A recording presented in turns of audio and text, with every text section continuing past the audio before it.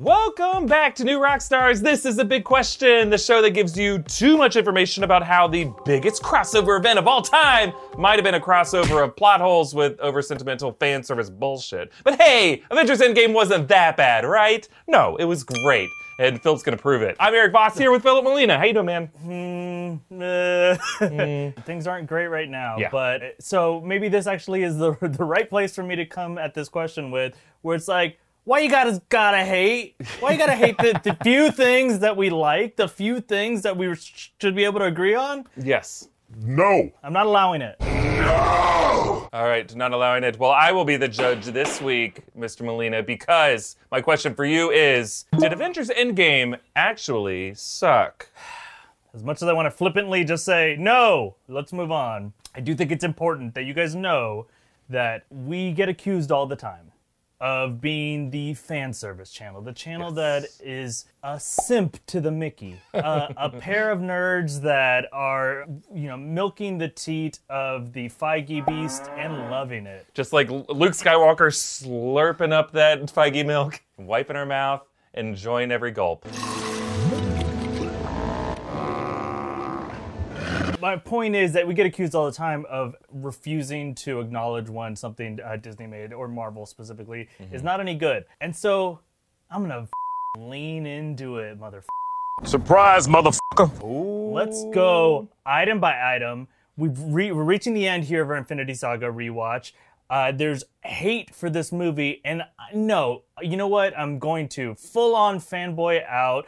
Ladies and gentlemen of the jury, if you'll allow me today, on behalf of my client, Mickey and Feige, and what the hell, let's throw in Okoye. Americans. I'm going to address some charges that are being called plot holes, character issues from all these amazing screenwriters, can't wait to read your scripts, saying that the characters were flawed, and people who said, you know what, as a kind of like cap to the 22 film saga, it was a little bit of a letdown.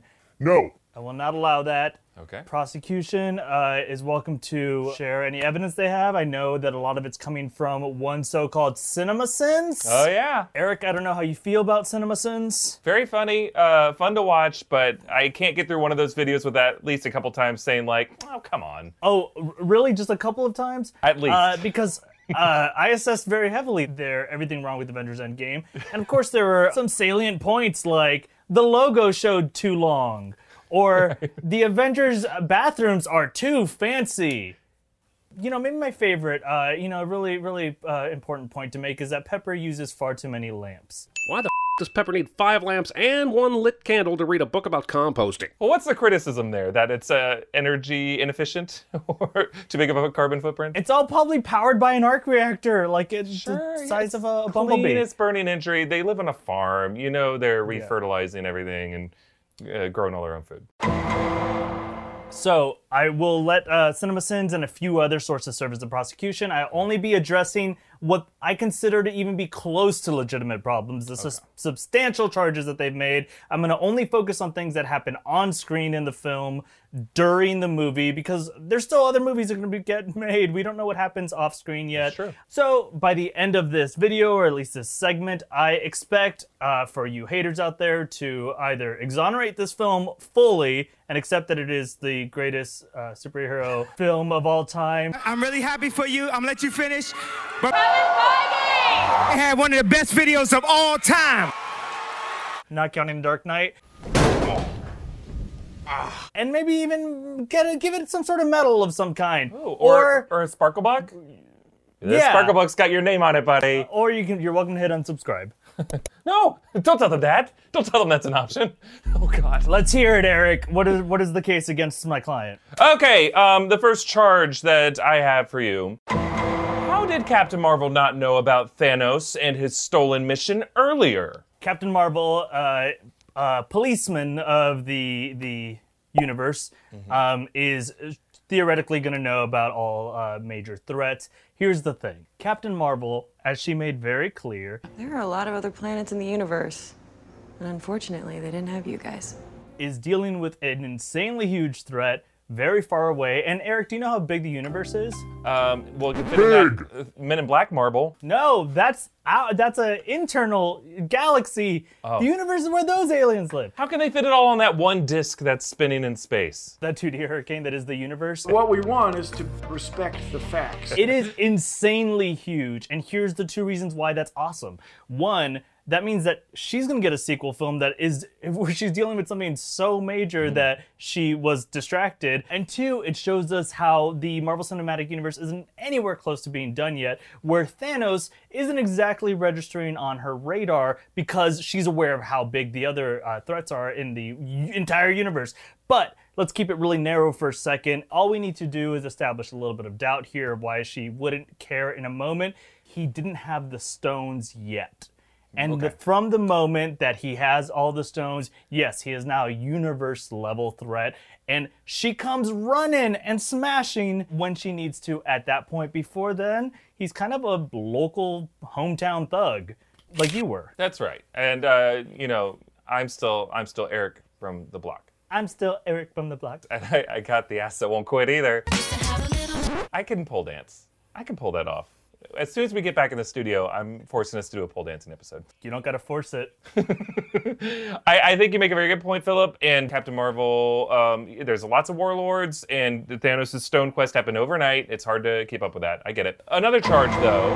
When Scott Lang was going through the streets of San Francisco after being awoken by a rat, why would trash still be piled on the streets 5 years later? Eric, really? This is your charge? I said the streets of San Francisco, not the surfaces of my bedroom. This wasn't a personal accusation, but I love when you out yourself. It's like that episode that we had to bleep your bathroom mishaps. That's right, buddy. You show that turd who's boss. Here's the thing. It's 5 years later, and certain streets in San Francisco are covered in trash. We did not see, a sweeping survey of all the streets of San Francisco. So people wondering why would there be so much trash 5 years later?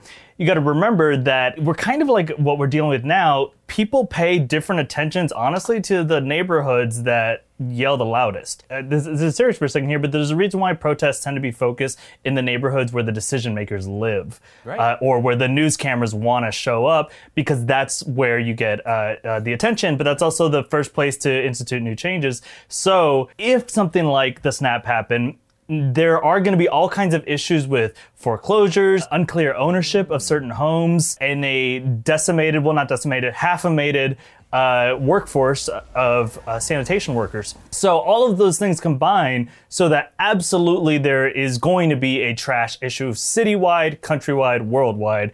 But they're probably getting there, and it's much better in certain places, but with that reduced workforce and then a bad census of who even lives on which streets are nearly empty now, which streets are maybe dangerous now to enter in, there probably is a much reduced schedule of picking up that trash, especially in certain neighborhoods where honestly they just don't care about those people that much. And that might be the kind of neighborhood that Scott Lang's family lives in. What the hell happened here?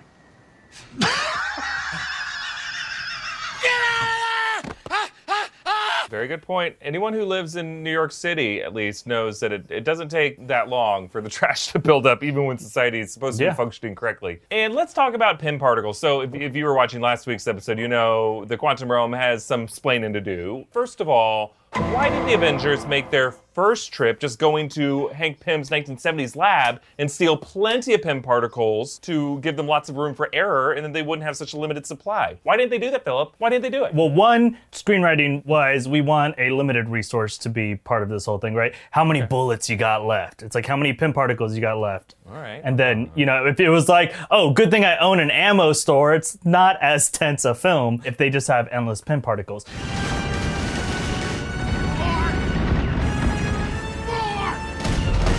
But you want an in-universe explanation, do you not? Yes, I always do, and there always must be one. A couple reasons. One, they are worried about making unnecessary trips in general anyway, so adding another trip that's just one to go get all the Pym particles, not ideal. But more important, let's say they go back to Pym's lab early on in his research, and wipe out his storage of Pym particles. Or maybe even they just take half of what he's got of Pym particles, but he's barely got a stable enough situation to maintain the ones he does have. What's going to be a bigger issue to the eventual ramifications of their adjustments to the timeline? Them taking just enough, just as many as they need to accomplish their task, or let's take this thing that we're relying on to save the whole world and anything that Ant-Man in the future has done, anything that the previous Ant-Man had done in the past, let's wipe that out nearly. Let's make it much more likely that he's going to have issues with the fact that suddenly his first major batch of Pym particles is mostly gone. It is going to be too destructive to the past. That's like going back and taking the kite out of Einstein's hand when he invents gravity. That is not correct. You know, like it's too big a deal. I can see that point. I think the writers and the directors of the movie aren't really clear on whether or not time travel works. Like, they say it's not Back to the Future. If you make a change in the past, it doesn't like have a ripple effect to the present. It creates a new timeline. But the writers seem to like double back on that and all their interpretations since then. Yeah, so there has been a lot of debate about where they settled on how time travel affects things.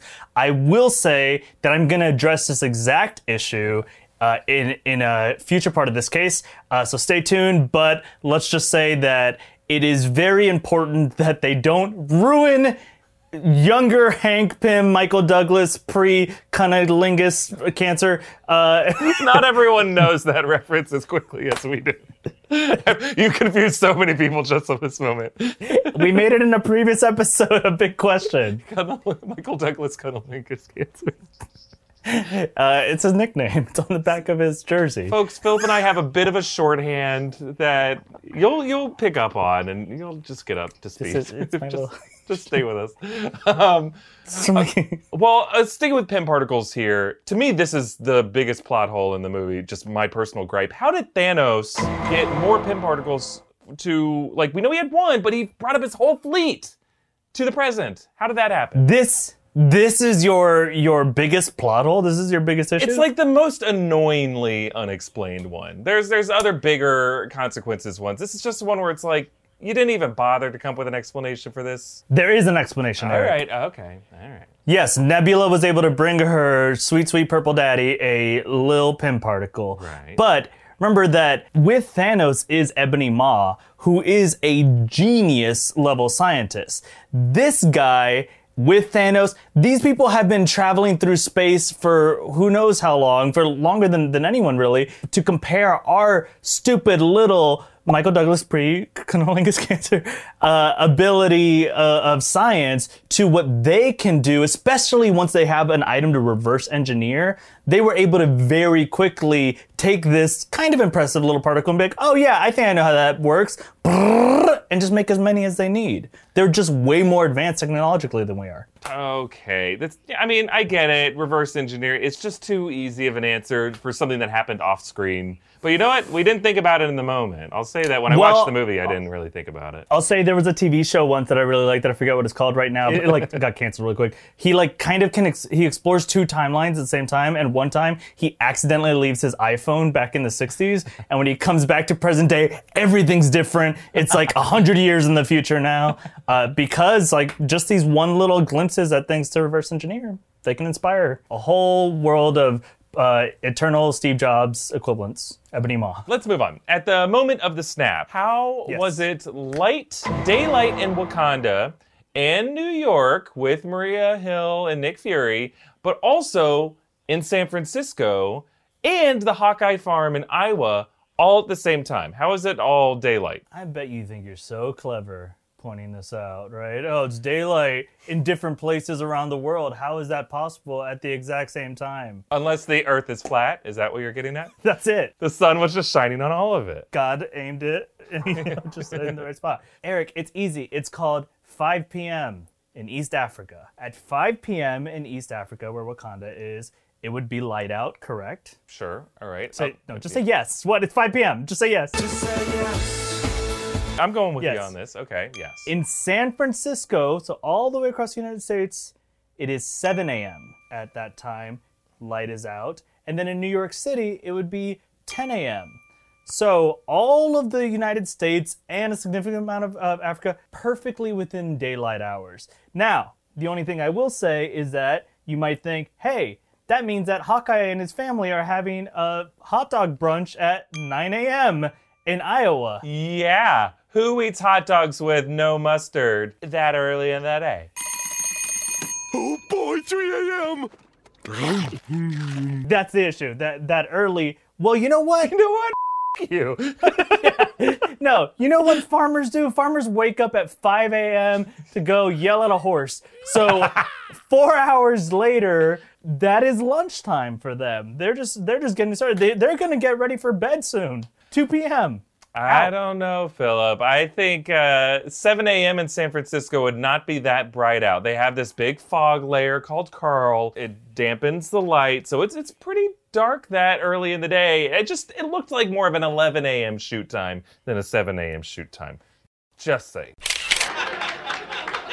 All right, I want to move on to some issues that we may call subjective, issues that deal with characters and plot, but are worth discussing. So They are disgusting, you're correct. Those penguins are disgusting. Okay, let's discuss the combination Bruce Banner and Hulk. It left us with a character who is neither Bruce nor the Hulk, but it was kind of a fusion of the two.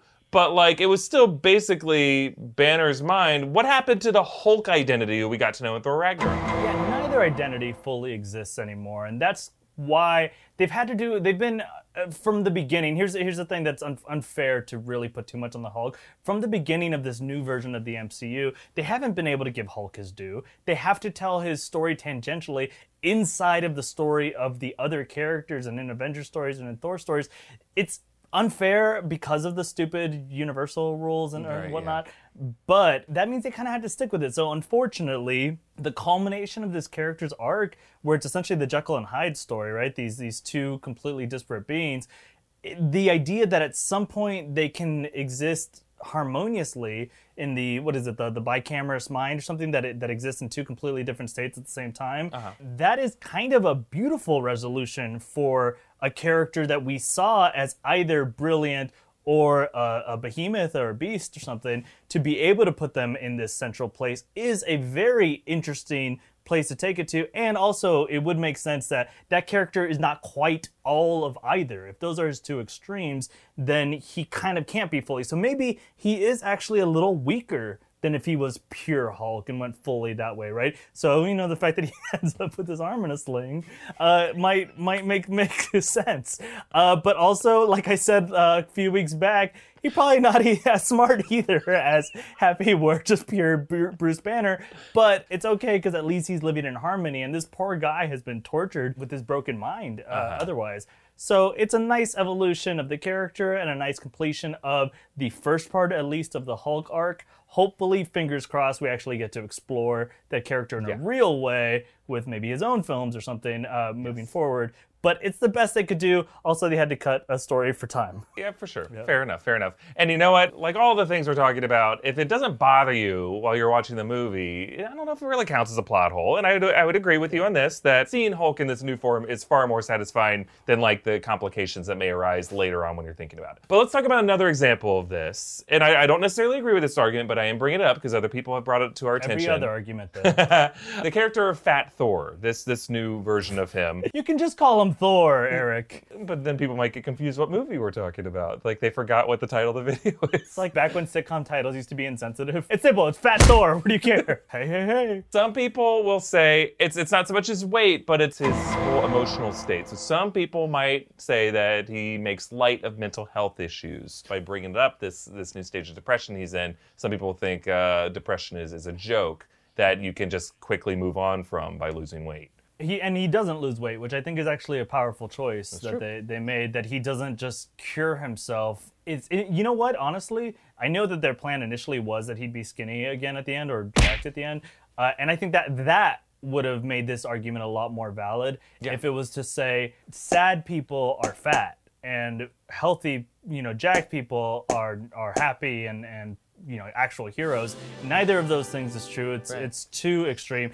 This is actually a much more authentic depiction of what it's like to go through depression. First of all, kudos to them for putting the mental health of one of the most powerful beings in the universe in a fragile state to show like, yeah, even this freaking guy goes through it. So it's okay that we go through it, especially during these times of epic level of disorder and change, and feeling like, you know, you aren't worthy is something that they always put in the comics as kind of a thing that a king wonders about. But honestly, day to day, the average person, they kind of wonder sometimes like, man, I don't feel worthy of my own life. And what does that version of depression look like? It does look a lot more like what we see there, where you don't really want to go outside. You just want to hang out with a couple of friends that you're comfortable with. You kind of become more of an introvert. What does tend to happen when you stay inside and you're not active and you don't really honestly care about your appearance, your hair grows out, gain weight, maybe all you do is play video games or something.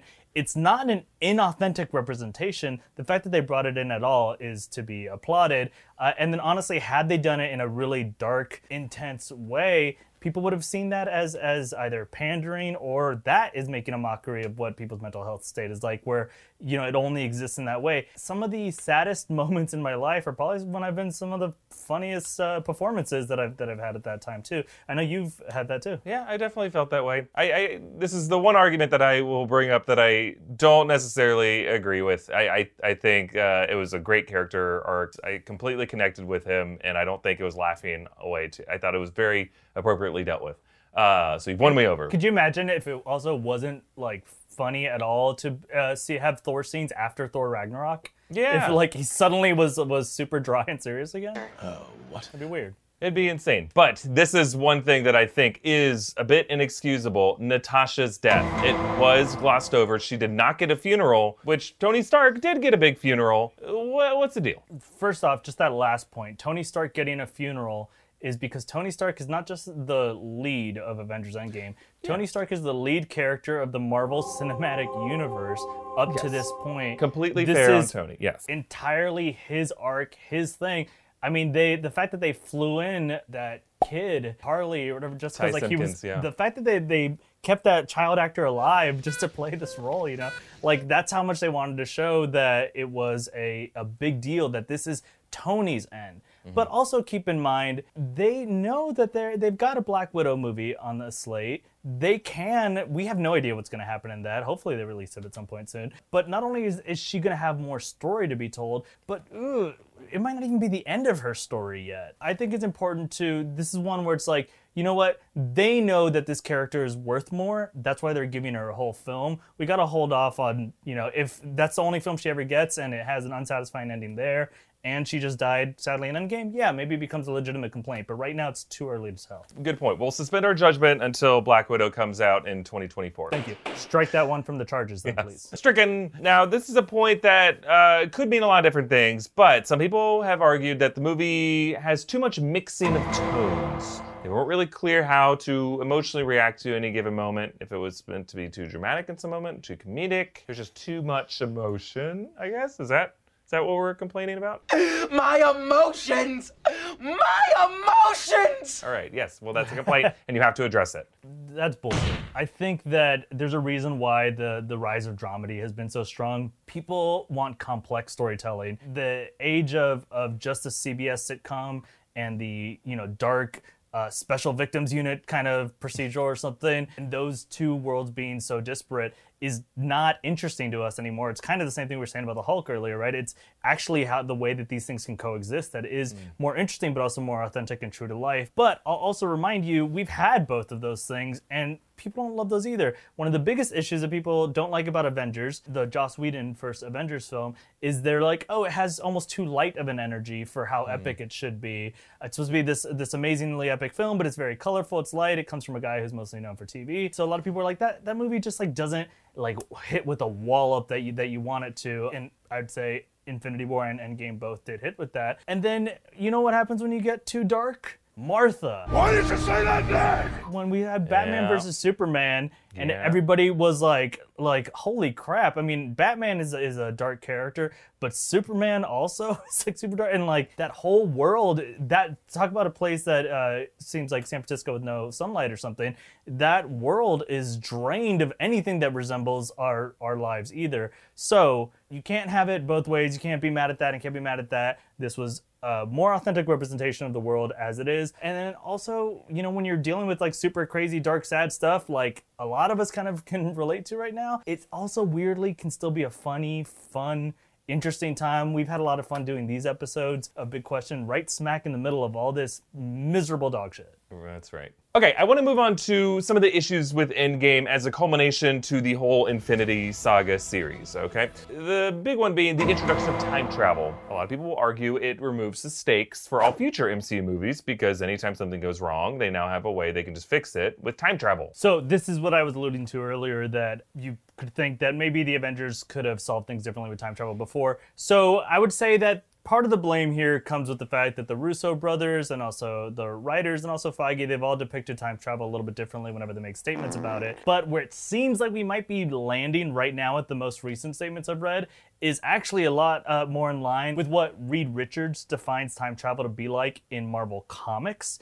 And that's the concept that when you go back in time and you do anything at all, even really the act of going back in time, there's not a closed loop, right? You can't affect that time that you just came from, but you are actually visiting another dimension where these different events happen.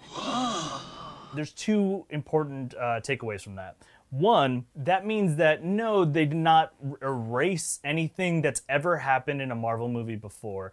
It is not different. That all really did happen, and it all is canon still. So even all the way through Loki's death, right? Loki did die. That is canon. That character has had his neck snapped. The fact that we're seeing new adventures now is more akin to something like the Ultimate storyline branching off from the main Marvel comics, where now we see characters we've seen before. They even live some stories that maybe we've seen before, but it is not replacing what came before. So you can't say it removes the stakes of the things that came before, when technically the fact that we've previously had other Spider-Man movies. Go, Web, go! Hey, wait, you can recast him as Tom Holland? Well, now I'm not worried about Tobey Maguire.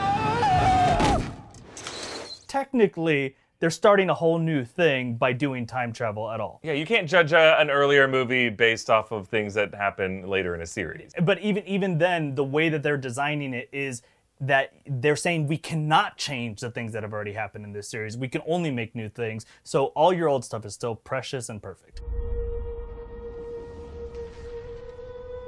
Second thing that I disagree with about this idea that time travel removes stakes is that they are playing this idea of trope deconstruction that we've talked about before, where Lord and Miller are really good at this, where they take ideas that we've seen before and they really get into them of what the ramifications are. So something like the blip and Mr. Harrington's wife pretending to have disappeared, that's the kind of ingenuity that they're applying to these storylines of things we've maybe seen, this idea of people going missing. We've seen a couple shows like that, but people pretending to have done it. Now apply those brains towards something like time travel. This is my hypothesis, but I 100% think this is going to happen. We're going to see ramifications of time travel that are much bigger than we've ever seen in anything else. We're going to see new dramas, new stakes that are because of messing with time. We've talked about the Time Variance Authority potentially getting involved here. If you know Marvel Comics, you know that time travel is not something that is dealt with lightly. So actually, they might have just made things a lot worse for themselves. So it's actually very exciting to see not only how they're going to reinvent time travel style stories, but also how they're going to take existing time travel related stories that really mess things up and bring them into the movies. Fair enough, fair enough. And another criticism some people feel about it, that it didn't correctly end the character arc of Black Widow, Tony Stark, and Steve Rogers. Having to end the character arc of 3 different characters in one 2.5 hour movie, already very difficult to do, especially for characters that we care a lot about. But we can acknowledge what is important for these arcs and ask, did Endgame do that?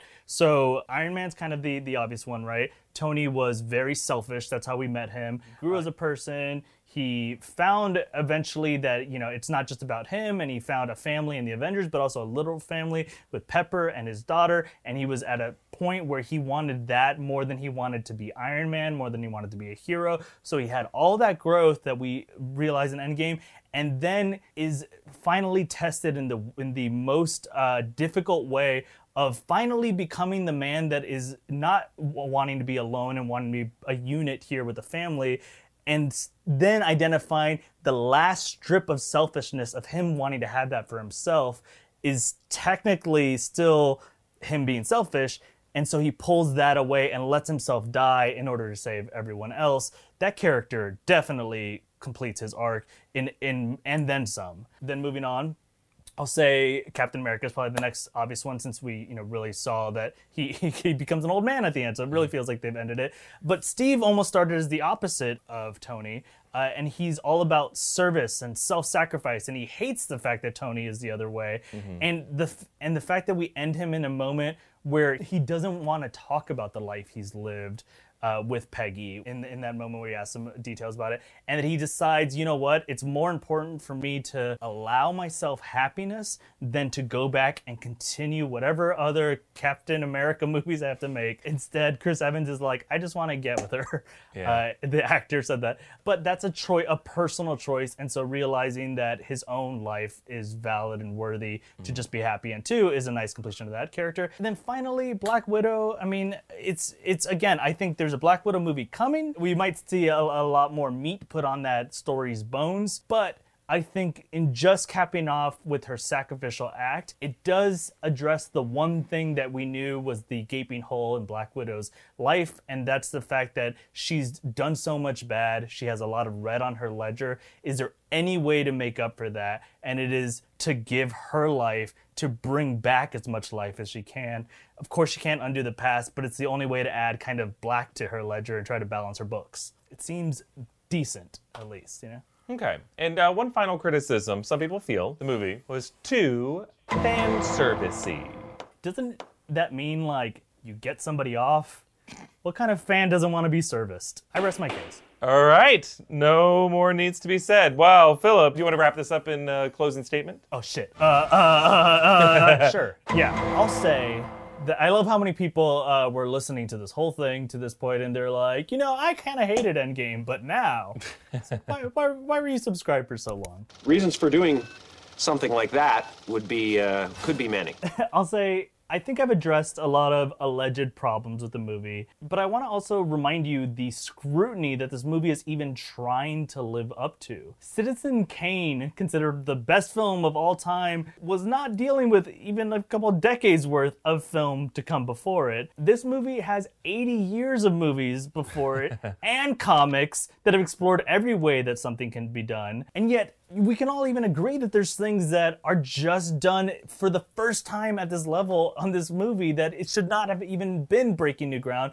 But it is the most ambitious, engaging team battle we've ever seen in a movie. Of course, are there more tense team battles that have existed? Sure, but the scale and epicness of this, that you also witness that scale and care so much about the number of characters. It's kind of like the opening scene to Saving Private Ryan is epic in level and length, and I would say they're comparable. Now imagine if 20 or 30 of the characters that are out there storming the beaches of Normandy, you're like, no, don't get hurt. I'm worried about each and every one of you, and I know your name, and I know your backstory, and I care about each of you, and I hope your arcs are being paid off. So even with half of the key characters snapped away, the ones that are there, we still care that much about, and they still have these satisfying emotional arcs and their motivations. The fact that this movie is even coherent and understandable for everything it needed to have in it, that's remarkable, much less the fact that it's good enough that people cheer out loud at moments and are crying at the end credits.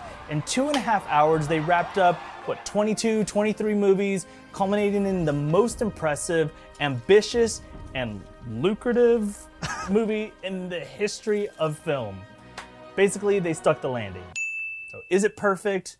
No. Especially some of the science. But if we wanted perfect science, then we would watch Bill Nye and his perfect body. We wanted a moving cinematic experience on an epic scale, and it delivered. All right. Well, is it my turn now to weigh in as a judge? Are you the judge I the think whole time? This whole time I have been the same person. I'm just the judge. I think I have to give you a verdict. You put up such a well-researched and argued argument. I thought we were going to get the GOAT guy from Mr. Sunday Movies. Not the acronym GOAT. I think he's just a GOAT, right? Yeah, he's the GOAT of what he does. He's great. No, that's fine. If you're the judge, I would have been a lot nicer to you this whole time. Yeah, I know. Maybe you should consider that for the future. This will work. Hear ye. Judges don't do that. What am I doing? This is stupid.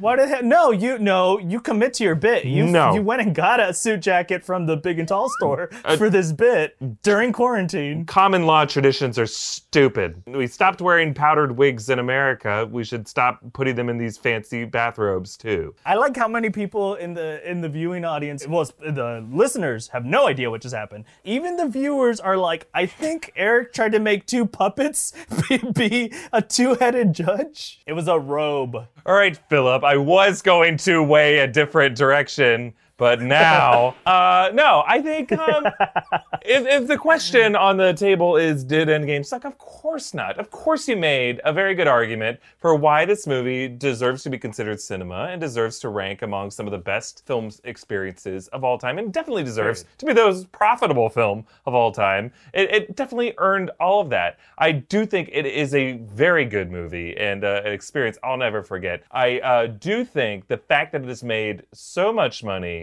allows it a bit more of a target on its back for people to criticize in the same way that people criticize Avatar. It's already made all of its money. It's already paid for so many grandkids' colleges at this point. So do we need to say it's also artistically perfect? No, it's not.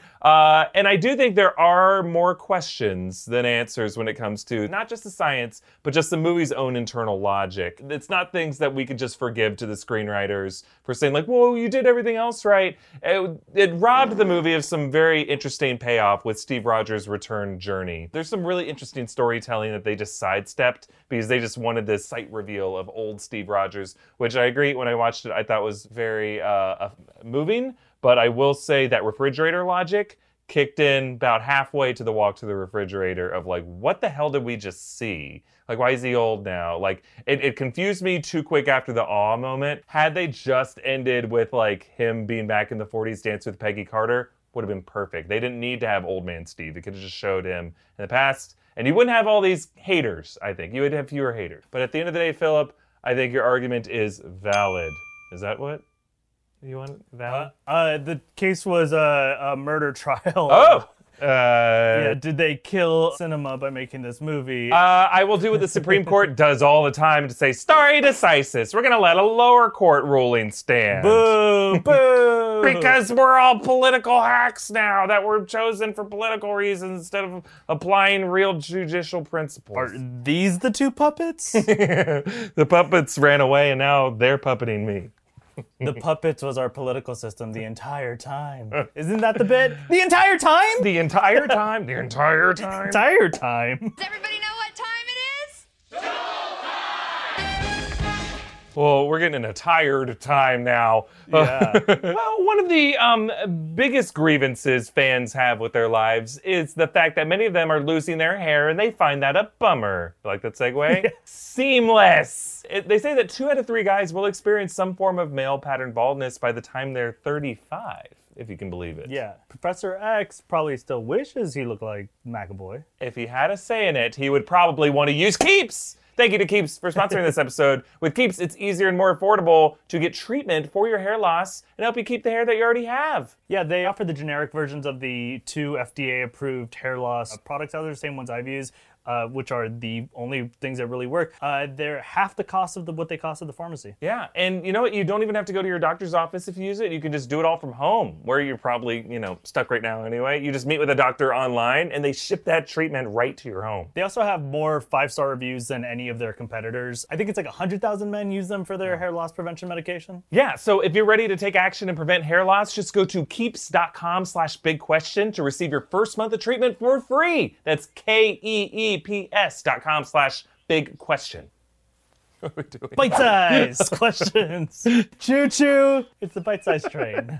Come on, ride the train. And you think you can pole dance. Do you remember that from 10 hours ago when we started this episode? I think I can.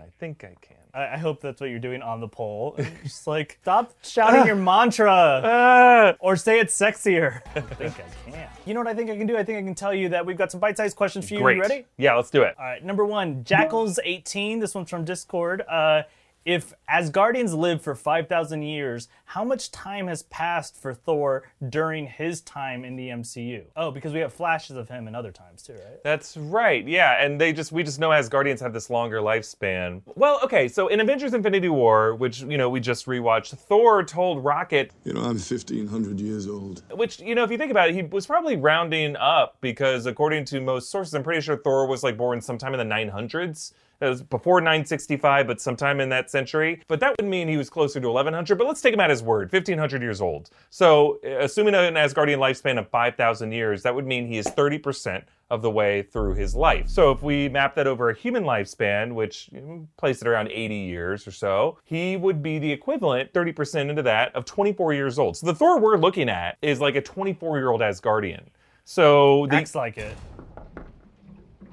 Yeah, he's got that kind of sensibility, right? In the years that we've seen in the MCU, Thor's first movie was in 2011, Endgame was 2023. That's 12 years. So in an Asgardian numbers, that would equate to about 70 days of his life, right? If he was going through normal. So it's like, imagine the whole MCU has passed by for Thor for what would be about 2 months from our perspective. But the reason I say from our perspective is time is relative. It's an abstract invention that humans use to keep track of everything. When we're younger, 2 months feels like a really long time. When we're older, time seems to be moving faster. 2 months is like, yeah, I can do 2 months. But to a guy in his early 20s, 70 days can be a very influential period in one's life. That's an unforgettable summer. That's one crazy semester in college. That's a real turbulent relationship. So to Thor, he's he's a college-age bro who, for the past 2 months, has experienced more ups and downs than at any point earlier in his life, and that's a completely reasonable thing. Eric, that is a very well thought out, interesting answer. I'm sorry, I think I misread the question though. It's how much screen time has passed for Thor in minutes in Marvel movies. I'll be right back. I can say that he had 14 and a half minutes in Infinity War, and I don't know anything other than that. That's the only fact you know about anything now. I forgot your mother's name. Who?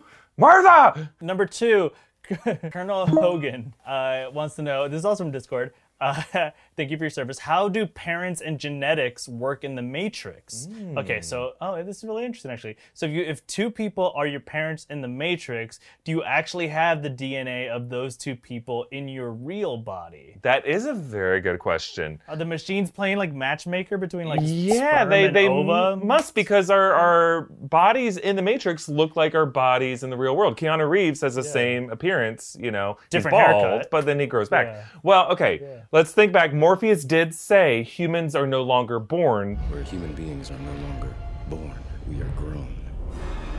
So that would imply that in the farms of the real world, where all the pods are, sex cells are being harvested, the sperm, egg, from human pods, and then they're taken, they're mixed, and they're gestated in artificial wombs where the baby's incubated, and then they spend their whole life in that pod. But yeah, our projections in the Matrix do look like our real selves, so presumably the Matrix must be monitoring which projections in the simulation are hooking up. And they're like, okay, these 2? Okay, let's go back and look at the archives, and they go find those pods in the real world, and then all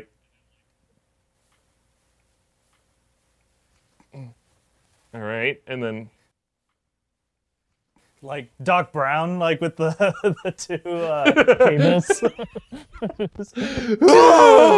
Yeah, and it takes them so that it all corresponds, real world versus Matrix, and then when the 2 computerized simulation, or not simulations, but just they have sex, they'll make it happen in the real world as well, so that their offspring will inherit their traits, and then they create a version of that for their Matrix. But I think something that we have to acknowledge is that originally the Wachowskis did intend on another element to their world building, that there would be identity switching with some people between the simulation and the real world, at least in the original concept. So the character Switch, that character was named Switch because originally they were going to be trans. There was going to be one gender in the real world, another gender in the Matrix. And that would suggest that our projections in the Matrix don't have to match our real appearances.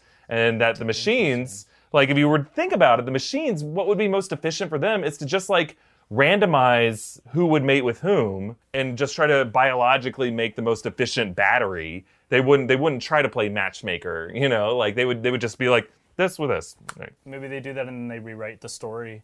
And that's like why it's like, I'm suddenly drawn to you, Eric. Right. But that would just imply that like we have less free will in the Matrix, which I know we don't have really any free will, but like it seems like there are life decisions we can make that have consequences within our algorithm. So it just depends on where on the spectrum of free will you think things are falling. There is some free will in the Matrix, but I think what we'll see, Matrix 4 is coming out. My prediction for that movie is I think they're going to give us some clearer answers on how reproduction works, just because that question of identity is so crucial to the Wachowskis' story, right? Like, and I think they're gonna want to be able to tell that because they were forced to remove that backstory from Switch in the original Matrix, and I would not be surprised if that is addressed in the new Matrix movie, considering like how big that story is now in our society, in our culture. So I think that will be part of it. And I think we're going to learn that some people, the reason why they look like their parents in and out of the Matrix is because they're just made this old-fashioned way of the Matrix playing matchmaker. Turkey basters. Yeah, there will be some that are the result of anomalies of just these randomized mixings that have different appearances in both their gender identity, maybe even their race, in and out of the Matrix, which will be a very interesting topic to address. Eric, we got to move on because you are getting me hot. Oh, I do declare. When you talk about Doc Brown strategies, so yeah. It's your kids, Marty. We got to make them. Right, Scott! This just became Rick and Morty. Yeah. All right. Number 3. This is from 2 people on the Discord. Aw, speaking of love match, Reven and Every Rose want to know, in Infinity War, how did they both ask these questions like alternate They both words?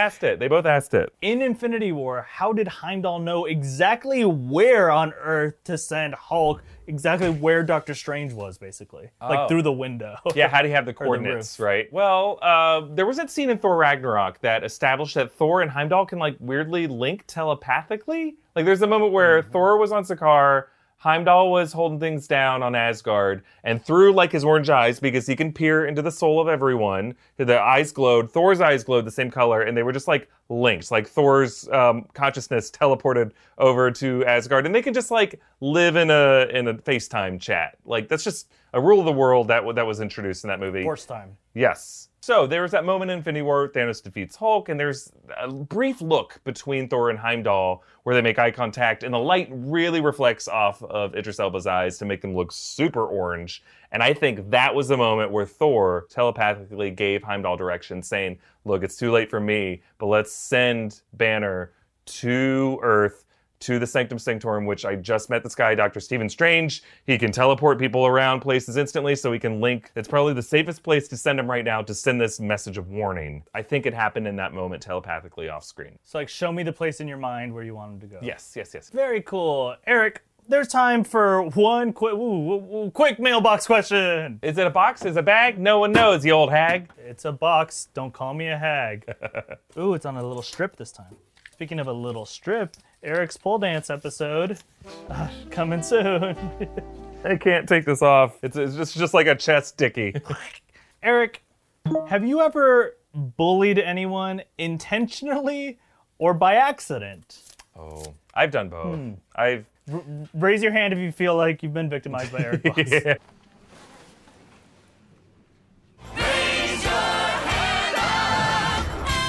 Yeah, I mean, hey, I was a little stinker all through grade school and high school, and everyone who feels like they've been a victim of bullying has probably also dished it back out. We're all victimizing each other, all right? I definitely bullied someone. Didn't realize I did it at the time. It was called out later. So in college, Philip and I, we'd mentioned that we were part of this big improv cult. It was a cult. It was a big improv group. And I think what people don't understand is this is not like your college improv group where there's like 10 or 12 kids, like their a cappella group, and they just do their random shows and no one laughs and it's weird. This was 100 people. And we had this weird deal with the theater college where they let us come in and teach their improv classes, each of which had 40 kids in it. And all of those students, according to our club's constitution, were members of our club. They're required to go see our shows. Yeah. So they had to buy a shirt from us and perform in our shows for their class credit. So at any given time, we had like 100 people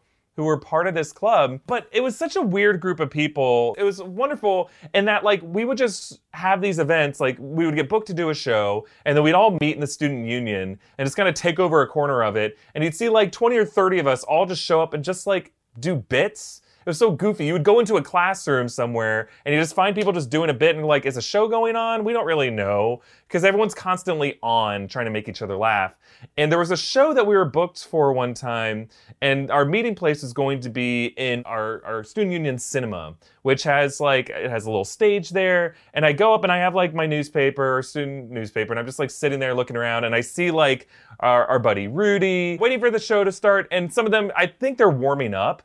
They're like down on the stage area. I'm sitting in the back of the cinema and like they're all goofing around. So I think they're just doing warm-ups. And then so I'm reading the newspaper. I'm chatting with other people as they're arriving. And then someone else comes in and they're like, what is Rudy doing? And when I saw them before, they were just like dancing around, like doing stupid voices up on the stage. And they were taking turns getting up on the stage. And I barely look up from my newspaper. And I'm like, what's going on? And someone in that group look over and they go, he's doing comedy. And then I just like kind of laugh and I go like, yeah, he's trying to. But like, I thought they were all just doing bits. Later, everyone was really weird around me. And I was like, what is going on? And Rudy was really weird around me. I went home and my friend and roommate Max, we were living together at the time, he's like, yo, boss, why did you say that to Rudy? I'm like, what are you talking about? He's like, you heckled him. I'm like, no, I didn't. And he's like, boss, you totally heckled him when he was trying to do stand-up. And then I, like, in Bruce Willis in The Sixth Sense, replayed the night and, like, everything reassembled and I was able to see myself from a third-person perspective. And what had actually happened was Rudy had sent all of us a message and during announcements had said, hey, I'm going to get to this venue half hour earlier to test out some stand-up that I am working on. And everyone had gathered at the front of the cinema to watch him test out his stand-up for a show he was going to be doing. Like, it was like a competition show. I stroll in there with my student newspaper, don't understand what's going on because I probably wasn't paying attention to when Rudy asked for people to come support him and give him feedback. And I sit down there and I read my newspaper, talking during his show to other people. And then when someone asks, what's Rudy doing? They turn around and we're probably like, he's trying to do comedy or like he's doing a show right now. And I go, ha, he's trying. And then I realized that I had heckled him and I looked like a huge fucking asshole. And then I messaged him later. I'm like, you're not going to believe me. It wasn't what it seems. I didn't realize what you were doing. But in order to explain to him that I wasn't heckling him, I had to reveal that I just completely ignored earlier when he was talking to the whole group. So either way, I was just a huge douchebag. And this wasn't isolated. There were other times where I like accidentally said things to Rudy that I did not mean. And so in his head, he's like, this guy just has it out for me. I don't know why this guy's being such a douchebag. But I was an asshole and I bullied him. Eric, here's the saddest part about it. The fact that you were in charge of the team that he was on, because I remember that you were the director of his team. That's right. I was his coach. Oh. Yeah, means he thought you were there specifically to support him. He thought it was the moment where his teacher came to the back of the room, didn't want to make a scene, and just wanted to watch his student be, all that he believes he can be. And instead, that's the person that turned on him. Yeah, and you know what? And heckled him. Not only that, I replayed the night, and I remembered briefly as my eyes moved back to the newspaper, seeing him on the stage, and just this still frame of him frozen, his whole demeanor just sunken. Like imagine if you were doing a show for your friends, and you invited one of your friends, and he heckled you with the meanest way. You're a director, somebody you respect. The equivalent of imagining your dad finally came to your baseball game, called you a loser.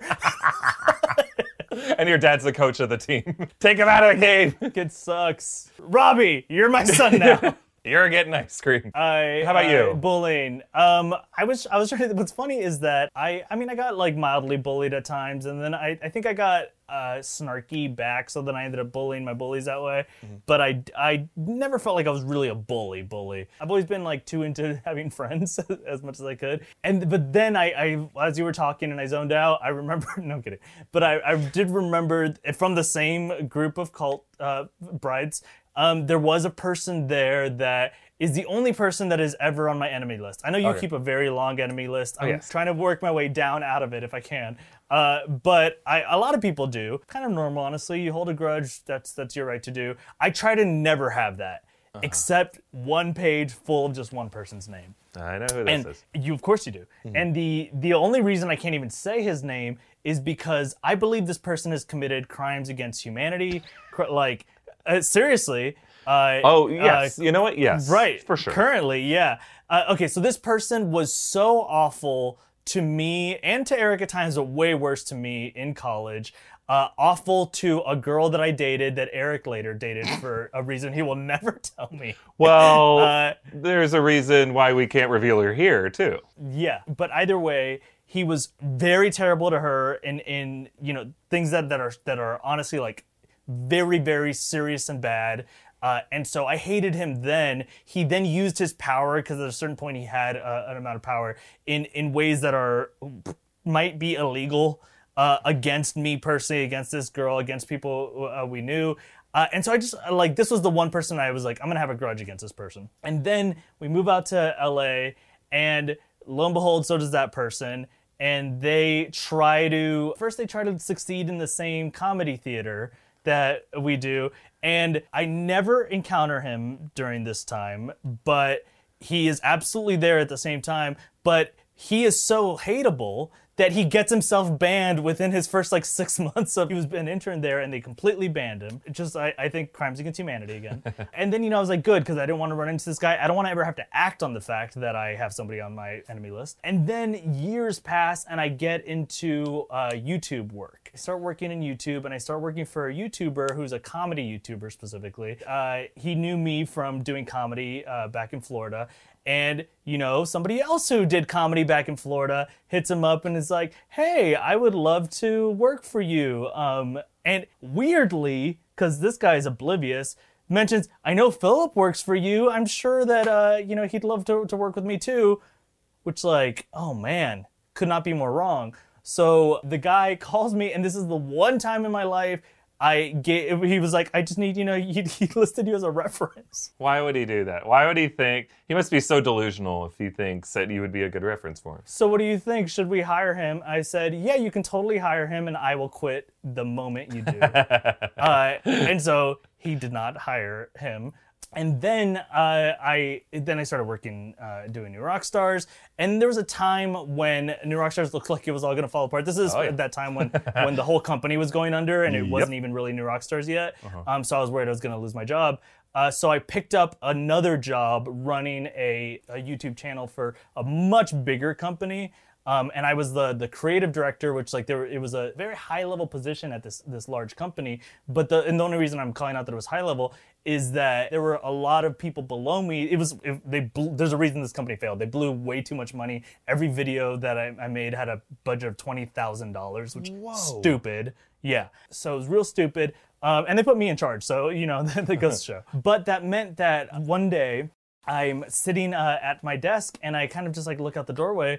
And I see the guy just walking right by, and then he does the backwards walk, and he leans in and he's like, hey, you work here. And then he kind of sees my sign on the door and stuff, and he's like, oh, you're in charge of this whole thing. And I was like, yeah. And all I said, he's like, would be great to catch up or something. I was like, It's like, I just got hired on PA on, I think, one of your shoots.